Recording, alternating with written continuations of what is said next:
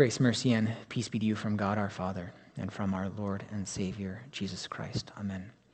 Our text for today's message comes from the Gospel reading of John, as you heard a few moments ago. Dear brothers and sisters in Christ, there's a number of people that we talk about on a regular basis, or who we've talked about more regularly in the last few weeks, who we'll also be talking about today. Adam and Eve are two of them. As our first parents, the first two people to ever walk this earth, they come up often. The next would be the disciples, and specifically Peter and Judas, we've seen highlighted recently. And the last one that comes up every week, not a week goes by without talking about this person, and this person isn't just a person, he's also God, and that's Jesus. And we're going to bring them up in the context of the last verse of our gospel reading, when Jesus says, "In the world you will have tribulation, but take heart, I have overcome the world." This verse is from the ESV, and while we use it most often, sometimes I like the NIV wording better. And this is one of those instances, as the verse can also read, "In this world you will have trouble, but take heart, I have overcome the world." This comes down to trouble versus tribulation. And I like trouble. Maybe it's because it's what I grew up hearing. And this is one of those things where we'll take a look at both of them and see what each of them mean, just for the sake of knowing. The dictionary defines trouble as difficulty, annoyance or harassment, unfortunate or distressing position, circumstance or occurrence, misfortune. I kind of like that term, unfortunate position, as in you were put in an unfortunate position. The definition of tribulation is grievous trouble, severe trial or suffering. So a seriously unfortunate position. In this world, you will find yourself in a seriously unfortunate position. But take heart, I have overcome the world. What leads Jesus to say these things is that he knew that his time on earth is quickly coming to an end. And so in these last couple chapters of John, we see Jesus preparing the disciples for the time when he will no longer physically be with them. And he told them a number of things that were going to happen to make them ready for when all of this took place. One of those was that the Holy Spirit is going to come. He said, "When the Spirit of truth comes, he will guide you into all the truth. For he will not speak on his own authority, but whatever he hears he will speak, and he will declare to you the things that are to come." Jesus had come from heaven and was going to leave this world and return to heaven, ascend to heaven and return to his Father. And after he was gone, he was going to send the Holy Spirit, who would guide the disciples, lead them in all truth, speak on Christ's behalf, be with them, bless them, and help them in all that was going to come. Jesus goes on to say, "Behold, the hour is coming, indeed it has come, when you will be scattered, each to his own home, and will leave me alone. Yet I am not alone, for the Father is with me." They were going to be in the unfortunate position of having their teacher, their rabbi, their leader, be arrested and put on trial. And this causes the disciples to scatter and flee. Jesus would be left alone to endure this by himself. But he was not alone, because the Father was with him. And Jesus, when he leaves this earth, was going to make sure that the disciples knew that they were never alone, because the Holy Spirit would be with them, just like the Father was with Jesus. He also says, "Truly, truly, I say to you, You will weep and lament, but the world will rejoice. You will be sorrowful, but your sorrow will turn into joy." As the disciples are scattered and Jesus is left alone, he is ultimately nailed to a cross and killed. They would weep and mourn this loss, while the world, those who put Jesus to death, would rejoice because they have killed the blasphemer, the one who claimed to be God. However, the sorrow of the disciples would be turned into joy when on the third day, Jesus rises from the dead, because he not only claimed to be God, he is God, and death has no hold on the perfect, sinless Son of God. He appeared to his disciples and showed them that even though he had died, he was alive, just as he told them was going to happen. But just because Jesus rose from the dead did not mean that the entire world would all of a sudden believe in Jesus. And in fact, the world would continue to hate Jesus. The world would continue to hate the followers of Jesus. And Jesus told them exactly that. Don't be surprised if the world hates you. Just know that it hated me before it hated you. And as a result of their hatred, Jesus tells them, they will put you out of the synagogues. Indeed, the hour is coming when whoever kills you will think he is offering service to God. And they will do these things because they have not known the Father nor me. But I have said these things to you that when their hour comes, you may remember that I told them to you. The disciples would be kicked out of the fellowship of the Jews, no longer welcome into the synagogues, since their message of Jesus as the Son of God, risen from the dead, was not compatible with the Jewish leaders who were in charge of the synagogues. And not just that, but they would be persecuted by those Jews who thought that the persecution they were bringing to the Jesus followers was actually acceptable to God. And this is exactly how Paul felt when he was Saul before he met Jesus on the road to Damascus. He thought that he was doing God's work by persecuting the followers of Jesus. But he wasn't. The disciples were going to go and spread the gospel of Jesus Christ, the good news of his death and resurrection to the world. Many would hear the word of God and believe.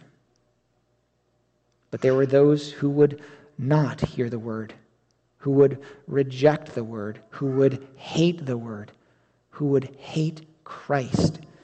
And as a result, they would hate the disciples and bring trouble, tribulation upon them.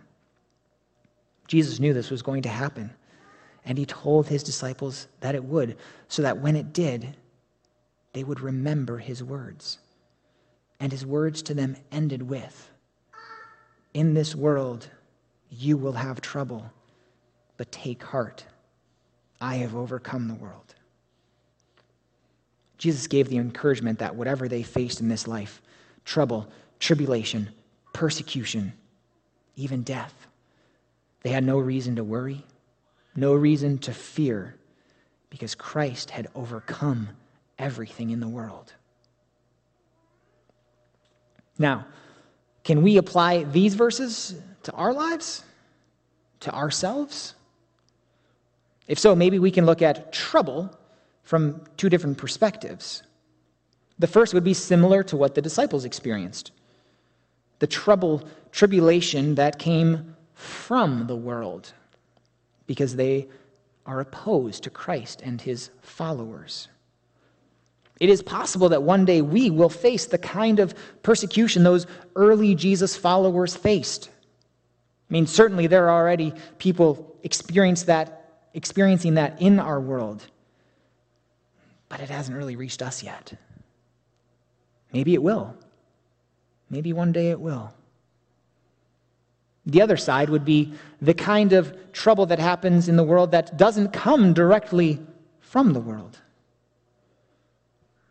and doesn't come directly from those who are opposed to Christ. We could ask it like this: what kind of trouble have you gotten yourself into in the past? When did you find yourself in an unfortunate position or a seriously unfortunate position? I remember this time in grade 1. We'd gotten a new playground, and it had some of those, enclosed slides. And one day for recess, we were going out to the playground, and I like to be the first one down the slide. Well, the night before it had rained, and in my excitement, I didn't think about that. And as I got down to the bottom of the slide, I was met with a nice puddle.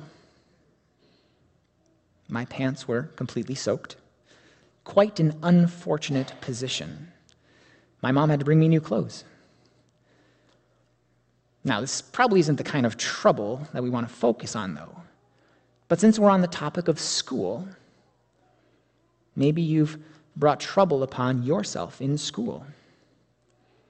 How many times were you ever sent to the principal's office in school? And do you remember it? Did you get caught cheating on a test? Did you get caught helping someone else cheat on a test? Did you plagiarize a paper that you wrote? Did you get into a fight because you were bullying someone? Were you doing things that were against school policy, like smoking or doing drugs, and they found out? Were you selling snacks and drinks out of your locker for a cheaper price than the vending machine, and someone ratted you out? In grade 2, the story goes as I remember it, and my mom sometimes watches the service. She can correct me later if I'm wrong. But I remember after lunch one day, we were standing in the hallway getting ready to go back to the classroom, and I was telling my friend about a movie or a show that I had seen, and I was kind of reenacting that scene, which was a scene of somebody being choked. And I remember I wasn't actually touching my friend, but I was close to his neck. And I just remember the teacher grabbing me by the arm and throwing me into the hallway by the principal's office. I also remember that I sat there crying like a kid in grade 2 who had just gotten in trouble. Now, I've certainly done plenty of things worse than that, inside and outside of school. But I'll never forget that one. Why do we do things that bring trouble upon ourselves? This takes us back to Adam and Eve and to the disciples like Peter and Judas. The trouble they found, the unfortunate positions they found themselves in, they actually brought upon themselves. Adam and Eve were told not to eat the fruit from the tree in the middle of the Garden of Eden, and they didn't listen to God. And as a result of their disobedience, they brought sin and death into the world. The reason that we have trouble and tribulation in the first place is because of Adam and Eve. The reason that we go through all kinds of bad things is because of that first sin of Adam and Eve. The world is tainted. Our bodies are tainted. And we're all born into sin. And we all do actual sins. And the reason why we will all one day physically die goes back to Adam and Eve. But it's more than that. Because what we deserve is not just physical death on this earth. What we deserve for our sins is eternal death. It's hell. It's damnation. It's forever being separated from God because of what we've done. This is the serious position that we find ourselves in because death is a serious condition that all of us are faced with. Judas betrayed Jesus for 30 pieces of silver. He found himself regretting that decision. But he couldn't take it back, and ultimately he couldn't live with what he did. The trouble that he brought upon himself, the unfortunate position that he was in, was too much for him. And sadly, he ended his own life. Have you ever felt like your sin was too great to be forgiven? Have you ever felt like your sin was too much for you to bear? I think Judas did. And maybe Peter did as well. Peter denies Jesus 3 times to save himself from the trouble that may have come his way because he was connected to Jesus. Jesus, who was on trial for claiming to be God. But in saving himself, Peter becomes a liar and a betrayer of Christ. Afterwards, he finds himself on the outside, maybe not even treated as a disciple, returns to fishing for fish, all for the fear of being persecuted like Jesus. But he was the one who denied, and he had a hard time dealing with it. In the end, Peter and Judas are at opposite ends because Peter is restored by Christ, forgiven by him. Judas never received that restoration. What about you? As you think and look at your own life, what do you see? What do you see staring back at you in the mirror?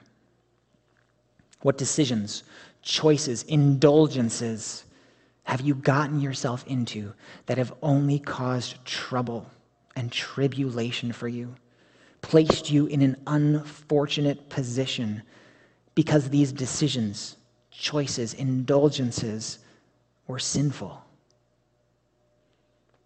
When I think about all of the trouble that I've gotten to in my life, that I've brought about myself and on myself, physical, emotional, spiritual trouble, then I read a verse from Revelation 21 that we heard today, which says, "But nothing unclean will ever enter it, nor anyone who does what is detestable or false, but only those who are written in the Lamb's book of life." I hear these words and I think about all of the trouble that I've gotten myself into, and I say, I am not clean. I am unclean, and my actions are detestable. How can I ever get into heaven? And the answer is, I can't. There's nothing that I can do to get to heaven. My actions will never allow me to enter into paradise. Because as Paul says in Romans, "For I know that nothing good dwells in me, that is, in my flesh. For I have the desire to do what is right, but not the ability to carry it out. There is nothing good that lives in me, only sin and death." That's what I bring to the table. That's what we all bring. There's only one solution. And ultimately, we have to go back to Jesus. In this world, you will have trouble. I've had plenty of trouble in my life. I've placed myself in many unfortunate positions because of my sin. All of my own doing. No one else is responsible but me.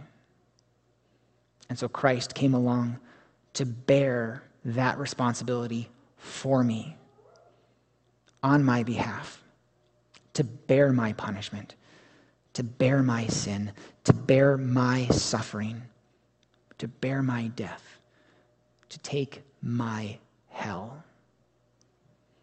He was the only one who could, and it was the only way to save me, to save you, to bring us redemption, to bring us reconciliation, to bring us back to God. He brought us back, and he bought us back with his own precious life, with his own blood that he shed for us, because he loves us.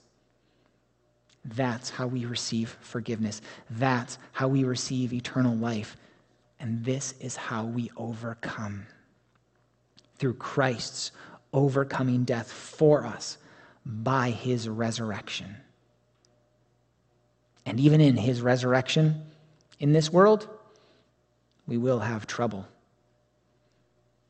In the end, the trouble that I bring upon myself, the trouble that you bring upon yourself, or the trouble that the world brings upon me, brings upon you, we don't have to fear or worry. We don't have to be concerned about the trouble or the tribulation or the persecution or even death, because Christ has overcome everything in the world. He has overcome sin, death, and the devil because he sent his Holy Spirit to guide us into all truth, to give us the gift of faith to believe in him. And we too will overcome. And we will find our names written in the Lamb's book of life. Written not with ink, but written with the Lamb's precious blood. Amen. Now the peace of God, which passes all understanding, are your hearts and minds in Jesus Christ, our Lord and our Savior. Amen.